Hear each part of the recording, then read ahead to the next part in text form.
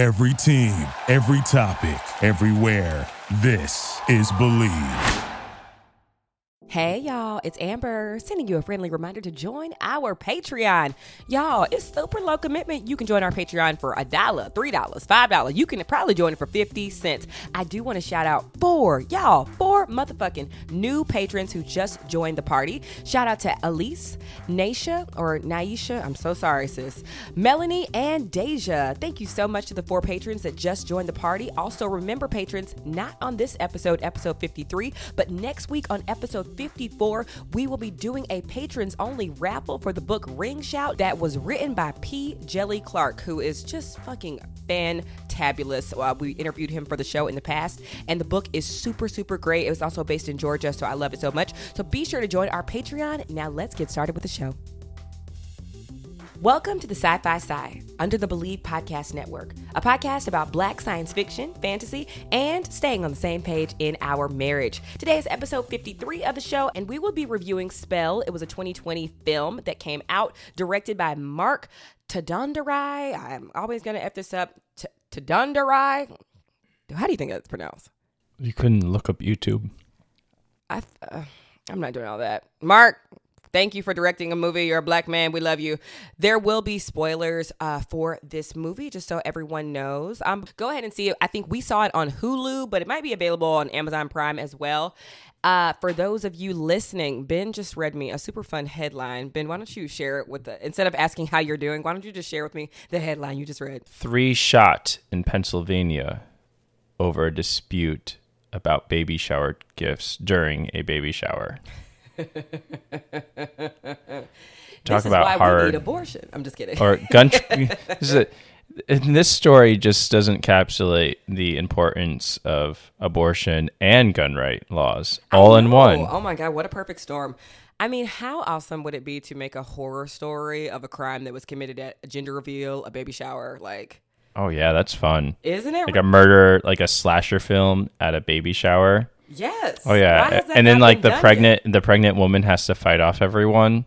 Literally, or maybe it's just like a reverse, like Rosemary's Baby situation where she's the one doing the killing, and she's just like, being possessed by this demon spawn baby.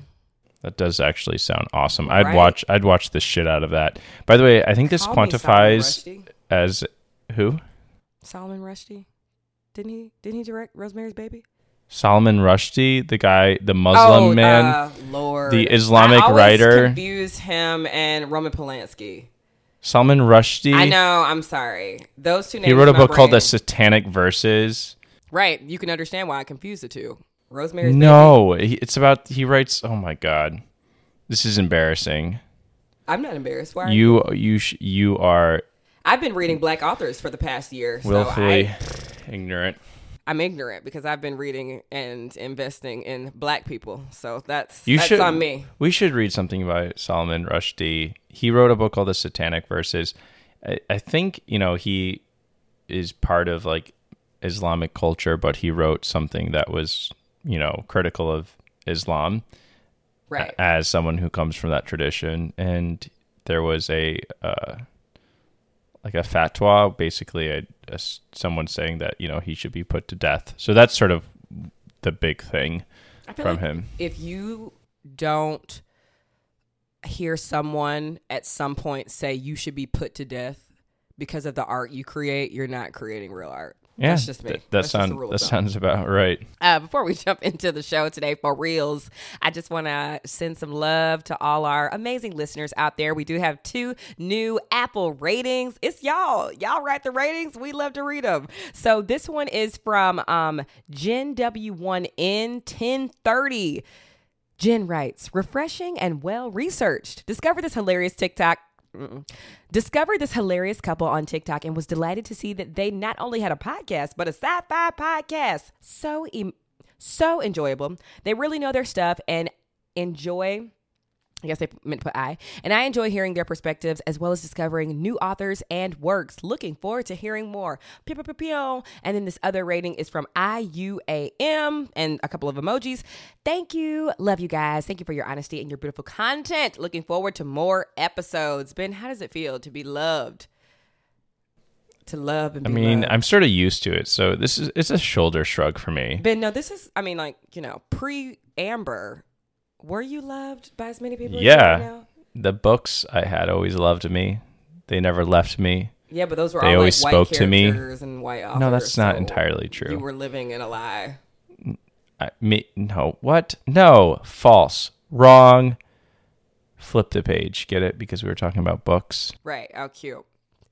Cute. Amber, if you were in the woods and you were surrounded by cannibalistic, inbred white people, Ooh.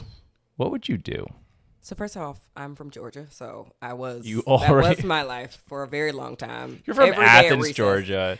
I know. Stop I know. trying to flex that you're from like the country. You're not. You do the same flex when you tell people, but I'm from New York. That's why I know real pizza. You from upstate, whore. Okay, first of all, Long Island originally. You from and then Long moved Island. upstate, but Y'all got traffic.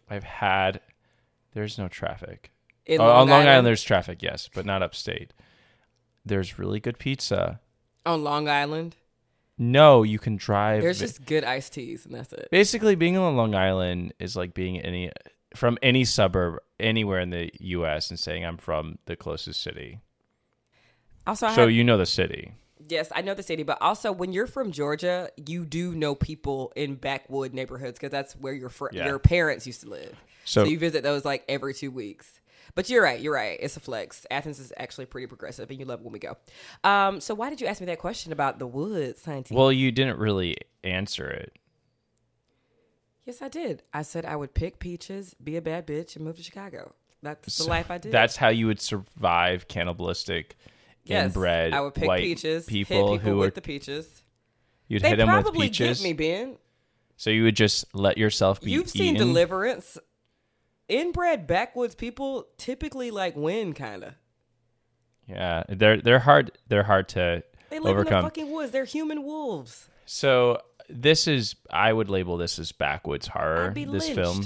Is that what you wanted to hear? I don't think you would be lynched. I mean, the way That's you what would they maybe be do. impaled, have your body split in half with a hatchet. So basically, this spell I think would fall under backwoods horror. Maybe not backwoods slasher a little bit.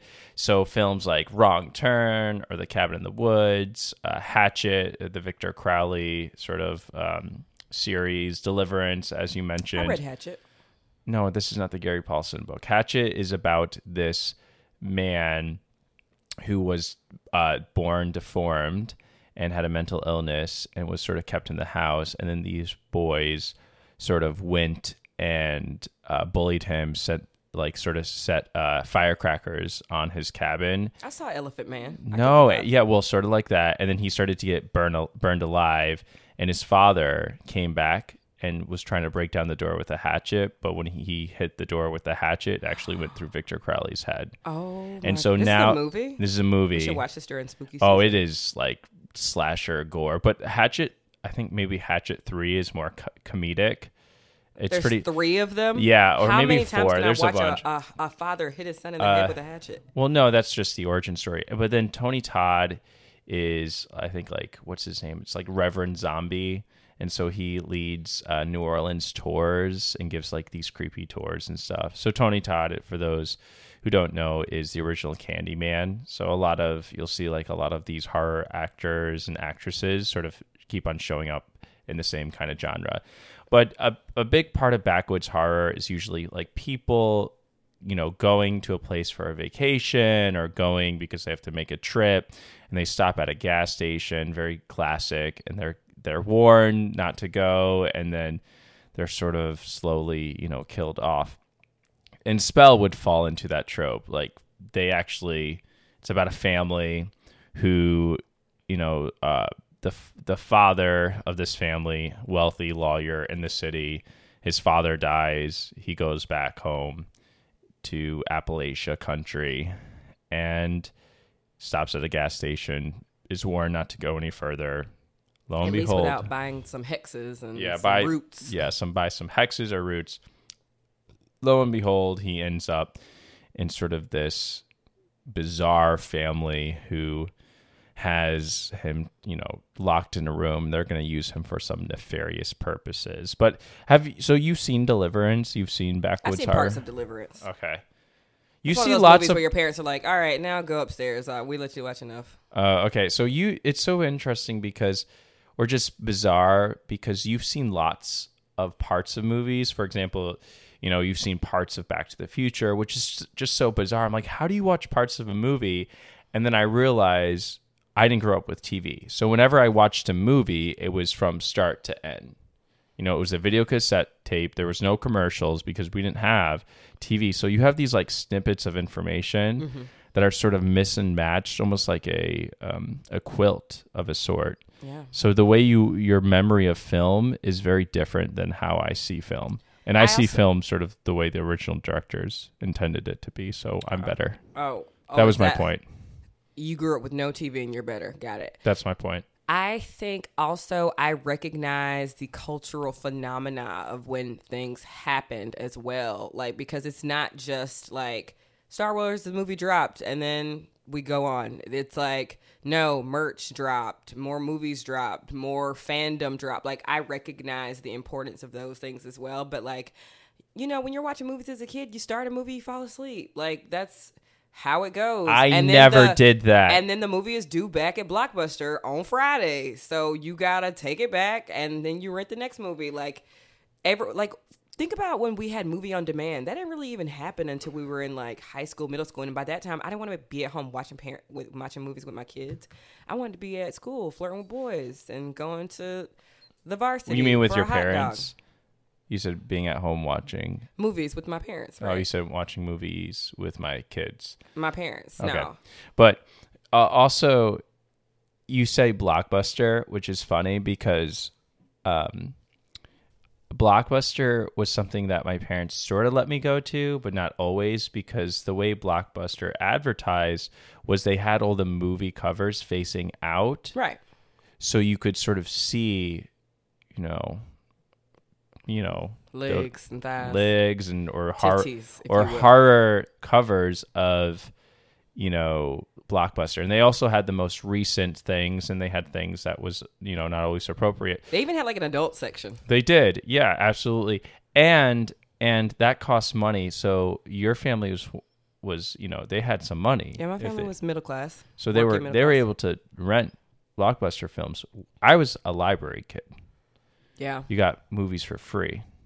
Well, also our local, so this might be a thing in every town, but our town had a dollar movie theater as well that would drop movies like let's say a movie was in theaters for a really long time, and then before it would go to DVD, it would go to the dollar movie. So I was watching movies sometimes a little bit later than when they first premiered as well. So anyway, enough shaming me. Why don't you talk about Omari Hardwick? Yeah, what is there to talk about? He tried to kiss Beyonce. It's literally the only thing I know about him. Well, he also, do you remember? He's not all bad. He's just like annoying. It's like he's sexy and he knows it, kind of thing. So he also, what did he do? Oh, when Chadwick Boseman died, he had this post that was really self-centering himself. He was like, me and Chadwick were contemporaries. Oh, yeah, I remember. I think you might have mentioned that before on this show, and too. we want to work in that, like, we work the same kind of films. We do the same kind of things. And people are like, you're a drug dealer in power. Like, Chadwick Boseman is the fucking Black Panther. Y'all are not the same. Like, stop trying to make this about you. Like, you're literally in this movie Spell that, like, sadly we only know about because we like are digging for Black sci-fi and fantasy, and everybody knows who Black Panther is. Or like, even so, Chadwick Boseman was like Thurgood Marshall, Jackie Robinson. He was in Ma Rainey's Black Bottom. Like, girl, stop. Don't compare yourself to me. Who said that? Is that one of the it was a model. Yes, good job. Who was it? And she was like, "Don't compare yourself to me." I don't remember her name. She's British. I won't know, but I know she was a model. Oh, so I'm better than you. Got it. Naomi Campbell. Because We'll move forward. Naomi Campbell. So what were your first impressions of the movie? I was slow as fuck. I was so bored. It was like, sort of like you on a Sunday morning. Say more. If I don't say anything about getting breakfast, like you'll sleep until 10 o'clock. I have to say something to sort on of, the weekend. On Yeah. my weekend, I'll sleep until 10. I'm a horrible person. No, slow on the it's- weekend. I think it started okay. The second 40 minutes of the movie was like, oh, this is going to be a long one. And Loretta Devine was doing her best to carry, but like the writing was poor, and like there's just like some fat they could have trimmed in that middle part. Oh God, it was so And horrific. yeah, it was just like dough in the middle. Like, it's like when you see, like, you know, when I cook, when something's like looking crispy, crunchy on the outside, like those, remember those Red Lobster biscuits I recently made that were like still doughy in the middle? It was like that. Because you added too much water to it. Right. You added Well, our basically measuring cups, no Ben, substance. they're so faded that the numbers are gone off of them. So sometimes I can't tell like a fourth from a third. I literally can't. And I won't just get a cup out. Anybody who cooks at all can sort of just look at that and know, which is telling because you simply just don't use measuring cups. You don't chose measure. books. I chose looks. So the thing Amber is, actually has a thing where she doesn't like to measure things. She doesn't enjoy measurements. You know, it's very like, I don't think my grandma owns like one measuring cup, and she's like one of the greatest cooks ever. Like, she eyeballs everything to test out if the stove is hot. She literally just lays her hand down and she's like, yep, that'll work. So I didn't grow up watching the best cooks in my family measure things. So when I got older, I didn't measure things, which is why my grandma's greens are salty as fuck, but they're great, like her collard greens. Those greens are salty as fuck. Like, they already have the fat back, and then it's just like tons of Morton salt. But you know, we love her. Those greens slap. all right, but get to your point. So your point was about, My point is the middle is the worst to get through, and then at some point it's going so well. Like, there's some really good body horror. Is that what you called it? Like Ben was saying, and the end ends really well too. Like, there are a couple times in the movie where let's not get to the end just yet. Let's just I wasn't getting there. I was saying there were a couple of times in the movie where we thought one thing would happen and then something else happened, and then I was like, oh, I really like what they're doing there. I just want more of that. Like, there was an interaction at the gas station between sort of one of the like country bumpkins in the gas station who came up and the rich kids from the city, and they're having this interaction. And he looks at his cell phone, this country bumpkin, and he's looking at it like it's a cool new gadget or whatever. And, you know, the city slicker is just like, yeah, y'all ain't got these joints, whatever. And he gives the phone back. And as he's walking away, he's like, you should probably get, 5G next time. Like, the 3 and 4Gs are a little bit old. So it's just like a nice little jab. Do you remember George of the Jungle? The movie? yeah. Brendan Fraser. Do you remember there was a scene in George of the Jungle where Lyle, the asshole who was going to marry Ursula, they were like the Africans that were taking them on a tour. They were like, "Ooh, can we see your camera?" Whatever, and he was like, "Camera, look, lenses." Like, he's talking slowly or whatever. Yeah. And then they later say to him like, "This isn't even like a 35 millimeter camera." Like they're just trashing him. So I love when those moments happen. Yeah, well, a lot of these like backwoods horror sort of sets up this dichotomy or this tension between city people and country folk. And that's what they're trying to do in that moment. But Right. then they're trying to subvert it, saying, well, see, the country people have access to technology. The reason it sort of fell apart is because Marquis, the main character in this, is a lawyer. His family, he has a daughter and a son, and they are really fucking wealthy. Like, there's no way his son wouldn't have a phone that's 5G. They were just doing things to try to be deep or try to, I know, but I like that, like, because there is a huge, like you said, dichotomy there. And I really love sometimes when a country bumpkin is like, actually, I know exactly what you're talking about. You don't know what you're talking about. Right, exactly. And I guess they're trying to the setup of the film is they're trying to show Marquis is this, a highly intelligent lawyer, but at the same time, he's really handy. For example, the opening scene is his wife accidentally gets locked in her room, and he sort of picks the lock to help her out. And from that, you're supposed to infer that, you know, later he might be locked in a room and he can sort of pick his way out because he's so smart at that kind of thing. And so I feel like the beginning, they had some interesting character development. Mm-hmm. And there was one point, that whole scene where the son says something derogatory about the country boy that they're having an interaction with. You want to just break that down? Yeah. As the country boy is walking away, the son Ty Don goes like, man, country ass nigga. And then the mom is like, what did you say? Don't call him that. Country ass. That's not nice. And I was like, oh, that was nice that they did that, because I was like, I don't know. Like, different households, different black households have different rules as far as the N word goes. But like, I know my mother would have never corrected my brother saying nigga in my house growing up, you know? Right. I think, especially if he was just talking about like, oh, them niggas at the barbershop would just get on my nerves. Like, my mom would never be like, what did you say? Don't call other black people that. So at first I thought that mom was scolding him for saying that, but it was also a nice, like, oh, she's not. She's talking about country ass. Well, yeah. And you're sort of led to believe that because the son says, oh, dad says that all the time. And she's like, no. And then her response is, no, country ass. That's what I'm talking about. So yeah, they set that up pretty well. And then the whole magic system in here revolves around Bogey dolls, which is sort of like Yoruba, West. Say it one more time. Yoruba tradition of, you can sort of look them up, but they are part of Appalachian like root magic. It's grounded in that. Yeah. So that's they kind of remind you of voodoo dolls. Yeah, voodoo dolls, but there's a very particular Appalachian take on that. So I thought that was pretty cool, the magic that these dolls are like very artistically fascinating and they're scary. Like I had to cover my eyes a couple times during this film. Yeah. So they're,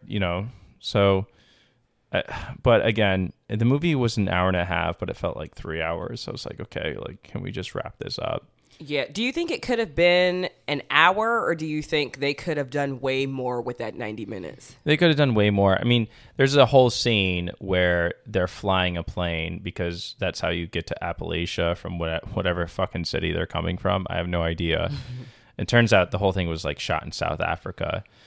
So they're coming from some city that I don't think is ever named, and they fly to Appalachia, and they don't take a car. But I guess because they rented a plane, they have all these shots of this plane, and that is wasted time that you could have sort of had dialogue or like, there's no sort of characteristic about the daughter or the son. There's nothing. Yeah. It's like she just writes in her journal. I don't even think we ever got her name. Yeah. It was probably said, but it was so, unmemorable, and it's like, okay, whatever. And we also learn early on that the main character, Marquis, has these like visions of his very abusive father.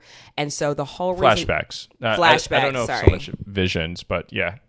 Flashbacks of his very abusive father.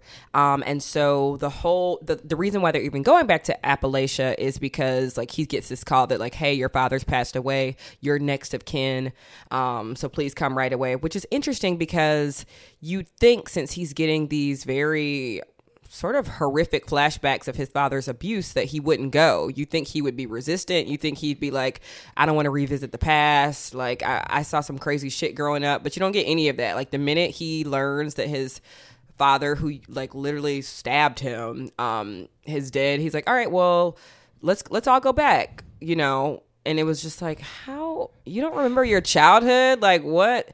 Like why wouldn't you just want to go handle that on your own if you even wanted to handle it at all? I thought there was going to be more dialogue where his wife was like, come on, like even though y'all had a bad relationship, you should still go honor your father. Or I also I don't know, it's because I'm a wife or whatever. I just don't buy these stories sometimes of like a wife being clearly unaware of her husband's trauma. Like, are we just like super close, or is that like I keep seeing that trope where it's like, why did you never tell me about like all this stuff you went through as a child? And I'm just kind of like, I feel like people are closer to their husbands than that. Like, my mom definitely knows shit about my dad that I'll never know that she'll take to the grave, you know? Well, it makes for an interesting story, but I also think it's just lazy fucking writing as well. Yeah. Like but okay, even we're in gonna Candyman, we saw stuff like that. Like, why didn't you ever tell me that your dad committed suicide or whatever? You're just kind of like, well, that's different because they were just boyfriend and girlfriend. But I don't know. I think it's strange when they were living together. Yeah, when your life partner doesn't know about some of your like childhood trauma, when you have visible body scars. Also, I think he did know that the father committed suicide because he was a famous artist. Oh, well, maybe with that one, but I don't know. Or vice versa. She doesn't know his story. I think it's very strange when your partner doesn't know like huge things about your childhood. It is. And y'all have 2 kids that are like adults. Yeah, it didn't make sense. I think, again, writers do these kinds of things because it's easy, you know, to sort of hide things, to sort of make it surprising. But we're not surprised. You're not hiding anything when you sort of make 2 of your main characters who have a close relationship fail to communicate. Like, this failure to communicate, which is a big part of the human experience, but some of these films or movies show this failure to communicate in like a 5th grade, 6th grade, middle school level. Yeah. It's like very immature.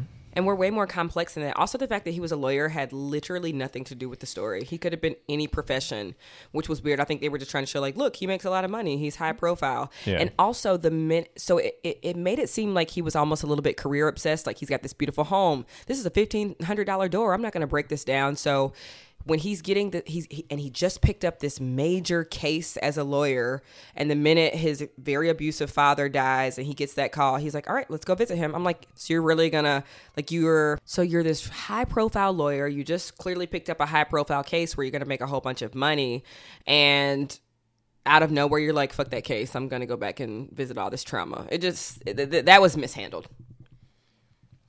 Yeah, the motivation wasn't there at all. For this to make sense, it would have been nice if he was a scientist and then he doesn't believe in, you know, the scientist who is skeptical, which is a whole trope.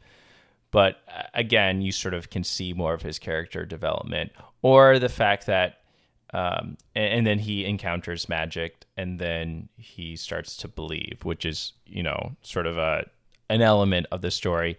But also, there's no reference back to his father. There's no larger scope within, like, why we're seeing him traumatized by this. I guess part of the reason they want to do this is because a big part of this is he is now encountered these, like, backwood folk who constantly refer to him as, like, this city guy, or, like, what do they call him? Like, yeah, you know, they'll call you like a city slicker or whatever. Yeah, they call him like city slicker, but they constantly say it to make it very clear, like, there's a difference between black country people and black city people. Yeah, you know, all these things that will... Right, but there's nothing, they're not really... down into subgroups, but it goes nowhere. Well, no, I think there's a legitimate thing to explore there, but just saying it is like, doesn't really add anything to the exploration of that theme. There's nothing really added to it. And I guess the reason they wanted to show him coming from the country, show him like being beat up by his father, and showing him, you know, I think at one point being stabbed by his father, you see him sort of like touching scars on his body, is to show that he can survive this family who's been around for, you know, hundreds of years, because they take part in this like blood moon ritual that involves them stealing the life source from sacrifices so that they keep on living forever. Which, once they get to that part, they show that, and then 15 minutes the movie is over. But that was the most interesting part. Hell yeah. You remember when, like, halfway through the movie, I was like, let me just cook some breakfast, because, like, we're going to be here a minute. And then as the breakfast that I'm cooking, you know, I'm not a cook, so it's literally just, like, eggs and bacon. As that wraps, the movie starts picking up, and I was like, oh shit, I can't even like focus on this food anymore, because we're seeing like some insane body horror. I'm loving Loretta Devine as this like huge root Matriarch, worker yeah. and matriarch, and she just like is clearly like running everybody else's boogity dolls around her. Like that was so good, and I just needed more of that evilness. And the body horror was really like I had to cover my eyes, like I said. Yeah, and those scenes where Omari Hardwick acts in extreme pain were pretty well acted. Like there's this element where he has hurt his leg in this plane crash, and it's, you know, the woman who saved him is sort of saying, I'm here to help you, I'm here to help you. And then he discovers that actually his leg was not hurt in the plane crash. They basically put a nail. Drove a spike through his Drove foot. a spike like through a his- railroad track spike, not a nail. like a railroad's, like Jesus Christ on the cross, Very that. like spike through his nail. And Very he like that. pulls it out, and then it like oozes. You can see the ooze of blood and like pus.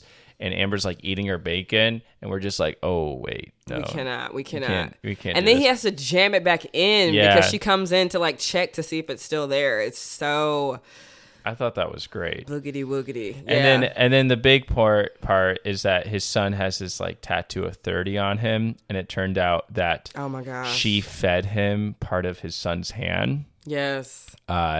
which is part of this ritual that needs to be formed. And he was eating it good Yeah, too. he was like, this is delicious. Like I was watching him eat that plate being like, damn, that shit look good. Because every now and then, you know, I do miss a good plate of soul food from time to time. I sort of love cannibalism. And, Okay. and I sort of want to like talk to you about cannibalism and see if these situations are okay for cannibalism. Can I ask you a few questions about that, Amber? Yes, let's why don't you ask me these questions after the break? Okay. So, you do everything. You love us, right? You follow the TikTok, you follow the Instagram, but another way to support us is to subscribe to our YouTube channel, Wild Wild Love. You'll see some more emotional and just vulnerable parts of me and Ben's love story, and honestly, some stuff that I just do on my own on our journey to self-love. So be sure to subscribe to Wild Wild Love on YouTube. Now let's get back to the show. And we're back. Go for it, Ben. Okay, so cannibalism is a really important part of humanity. You know, it says a lot about who Okay, we are Army as- Hammer. Oh, right. It says a lot about who we are as humans and how we create taboos. And cannibalism Create what? taboos. Oh, okay. And cannibalism is a big part of Greek myths, and it's a big part of horror films.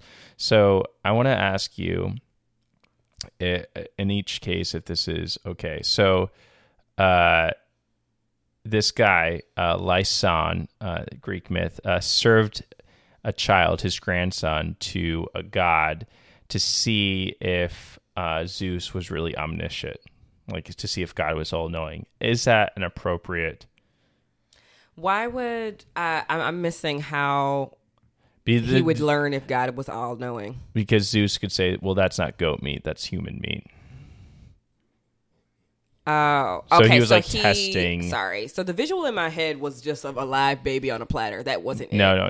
Well, that's not how you cook a baby, Amber. Oh, I'm sorry. You- I'm not First well of all, versed you on how to cook a baby. cut off the Please. head, Oh, and you okay. sort of you trim off. A baby, they're mostly fat, so that's what you're cooking. You're cooking fat, sort of like the fat on a steak. Some people, keep the steak on. That quote you always throw out to me, the Eddie Murphy movie. Which Trim one? the fat. Oh no, she'd kill me. Oh, please don't trim that fat. She would kill me. Norbit. Okay. Norbit. Yeah, you always quote. So you don't trim the fat off a baby. Got You it. cut off the Sorry. head. You remove the eyeballs. All that. Of course. Easy. Obviously, no. Ops. How can you? No, you don't serve. If you want to hide a served baby on a plate, you don't just put a baby on a plate. Especially, What do you season your babies with? I would season mine with your standard seasonings. Salt, pepper, Oh. Cajun. Your white is showing. Salt, pepper. Sorry, keep going. So is that okay? Serve a baby. Well, how many grandchildren did you have? Well, no. I mean, is it okay? Well, he probably had a lot.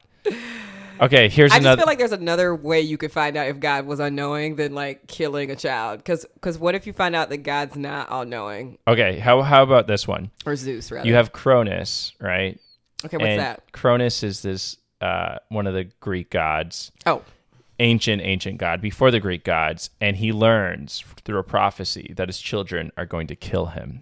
Yeah, So he decides to eat them. Is that ethical? It's ethical, yes. Why? Because are his prophecies usually correct?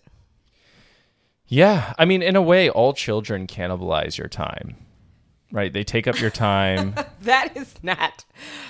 All children eat human your time. That doesn't even make sense. Cannibalize is sort of a term that refers to like they consume the thing that You're is consuming giving me. your life. So the next time you're getting on my fucking nerves, I'm gonna be like, this is cannibalism. Like, Okay. You're consuming all of my time. I think it's totally fine if you have a vision of someone eating you to eat them first. Okay, so Atreus was pissed off at his brother, Thyestes feast. Anyway, Thyestes for many reasons. One of them was that his brother was fucking his wife and was trying to steal his throne. So then Atreus goes ahead and serves his niece and nephews to his brother. Is that okay? Is it okay to like... So your brother is having sex with your wife. She's trying to take your throne and your kingdom. Well, is it cannibalism if you don't know? That's actually the question I'm thinking about now. If you don't know that you're eating a human, is it cannibalism? Yeah. I don't think it is. Like, because what if you're a vegetarian and then one day, like, you tell the cook, like, hey, I'm a vegetarian, I don't eat meat, blah, blah, blah, and they serve you something and they switched your plates on accident. Like, are you still not a vegetarian? That's a good point. If you only eat a vegetable for a single meal, does that make you a vegetarian for that meal?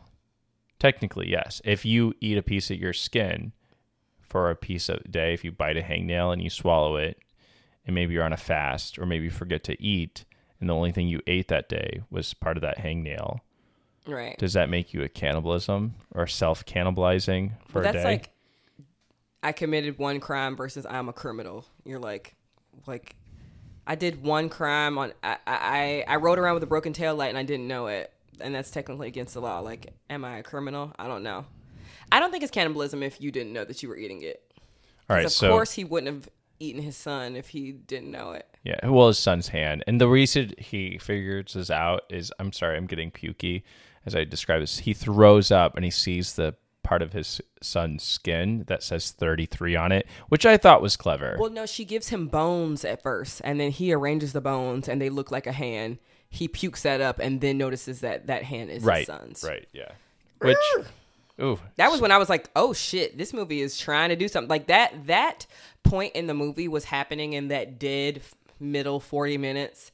And so that was like, okay, this is a reason to keep watching. Like, clearly his family's dead, like, or at least his son's hand was severed. Crazy. The other cool thing is I love religious ceremonies. Yeah. And there's a religious ceremony that Marquise sort of discovers, or Marcus. Is it Marcus or Marquise? Marquis. Marquis discovers by trying to escape out the window. He looks down and they do this ceremony that sort of feels at first like, you know, a standard black church clapping of hands, praise the Lord. But then they kill a cat and you're like, oh. And Amber looked away for that. And I was like, oh, come on. In horror, like you can kill a cat in a horror film. Right. Like I just felt like they were very... Like, don't pull away the screen. Like, make us feel that. Like, make us feel that taboo. If you're doing horror, like, lean in. This just felt so frustrating. Because I'm not crazy about horror, but when I watch horror, like, I want it, like, gruesome, awful. Yeah. Like, the... Candyman did that, too. I was like, why are you pulling us away during the murder? And it's a cat, and I love cats. And, like, let us feel that horror of...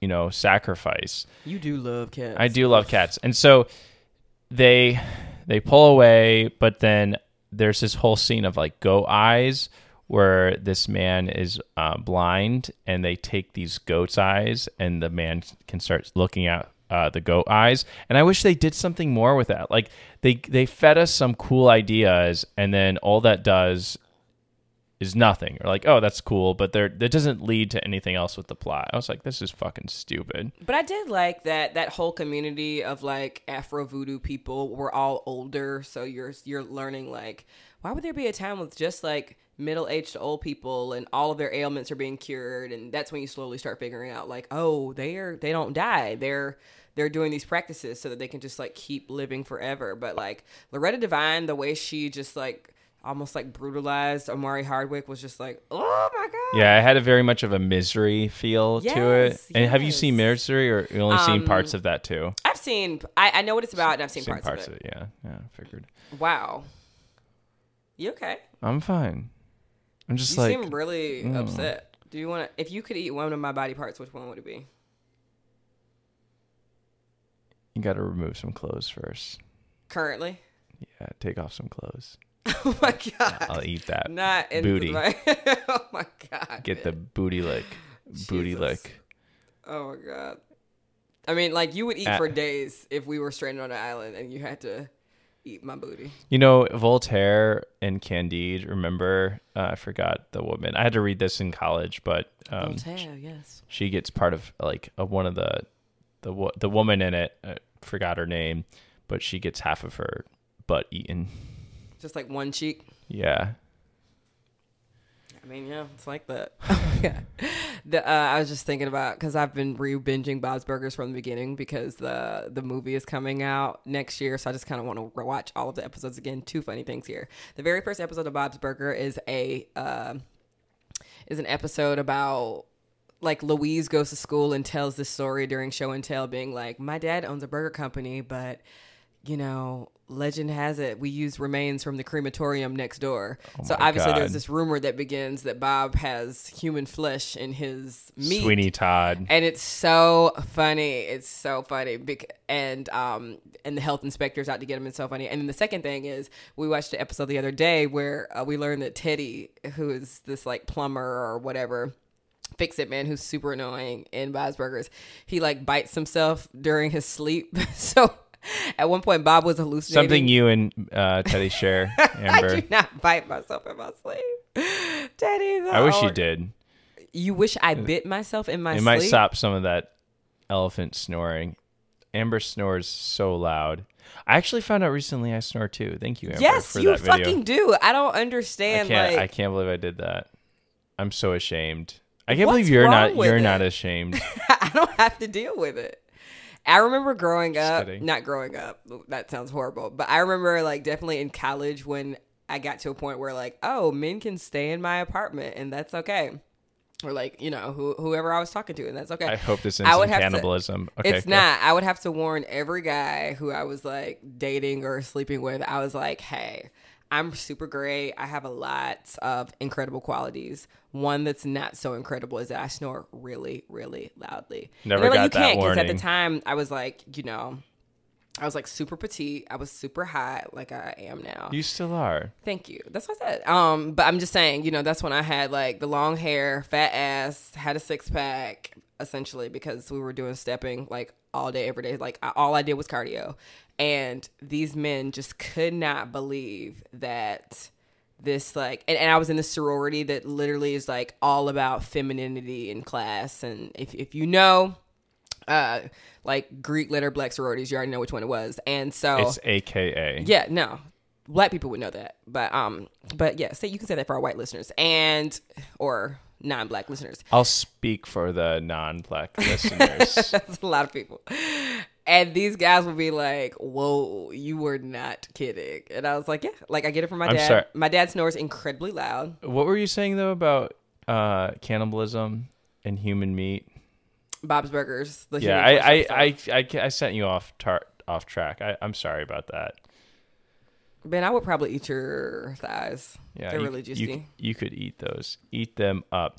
All right, so one thing that I appreciate about this film, because Amber and I have interviewed other people about voodooism and using Yoruba in their works. And so a big criticism is when it's brought up, it's sort of brought up as like this very demonic kind of thing. Yeah, Princess and the Frog is like all about how negative voodoo is Yeah, and stuff. it's okay. Very, it's a trope. It's a harmful trope. What I loved about this is that the way that Marquis gets out of the situation is he ends up using the the Boogity dolls against his captors. Yes. And he does this in a really cool way. He ends up making one for each one of them, which I guess we're sort of led to believe that he's been captive for like weeks on end. Well, he makes a Boogity doll of her. I think he steals the other dolls that she possessed of the other townspeople. But like, because she has this big prophetic line where she's just like, that's why I hide my, the Loretta Devine, like, that's why I hide my Boogity doll so you can't get to it. And he was like, lucky for you, I made my own. Yeah. Like, some sort of like. So he did the magic his own. And the way he does it is he like throws it up in the air and hits it with a hammer. And she ends up going flying back. Oh. And then he uses like salt to trap her in and burn her alive. So he ends up using all the magic that he did not believe at first to sort of liberate him. And so it sort of shows that this magic is amoral. It can be used, for evil and oppression, and it could be used to overcome your oppressor. So I thought that was sort of a nice way to end the film. And so the last 15 minutes, I think, were like worth watching, especially because there's not really a lot of like hoodoo or, especially like Appalachian type of inspired stories. So I think this stands as an important space in that, but it just failed in so many ways that it was frustrating. But some really big praises of the movie. Like, honestly, there's only like one white person in this movie, and they're at the very beginning. I thought that was really cool. Even the sheriff in the town is black, and he's sort of in on it as well. I also personally enjoyed, Omari Hardwick is not Chadwick Boseman, but he did a really good job in some scenes, especially where he was having to physically portray the things that Loretta Devine or Eloise's character was doing to his Boogity doll. So at one point she ripped the Boogity doll's tongue out, and he had to do a great job of like, simulating that he couldn't speak and stuff, or she wrapped it in string, and so he had to keep his arms tied together really close. I really enjoyed that, just like I did some improv set last night, and as I was jumping in and out of scenes, I was like, how can I bring some more of this like physical comedy into like these scenes? And I think he did a great job with that, like past the blood and gore, and he gets really sweaty, and he did a good job as an actor. Like, he can only carry the script so much. Loretta Devine as well. Yeah, I'd never seen him act before, so it was fun to see him act because I mostly know him for like these negative reasons. And I was like, I left thinking like, oh, this man can be is a strong actor. Yeah, his biggest claim to fame is like Ghost in Power. Oh yeah, like that's like what he's known for. Yeah.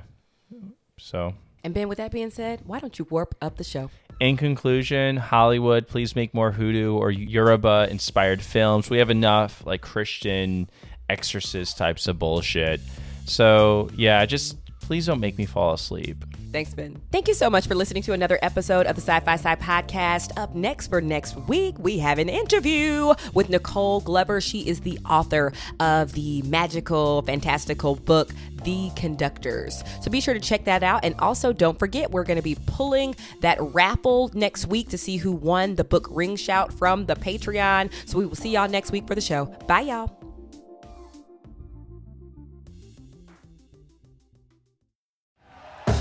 Thank you for listening to Believe. You can show support to your host by subscribing to the show and giving us a 5-star rating on your preferred platform.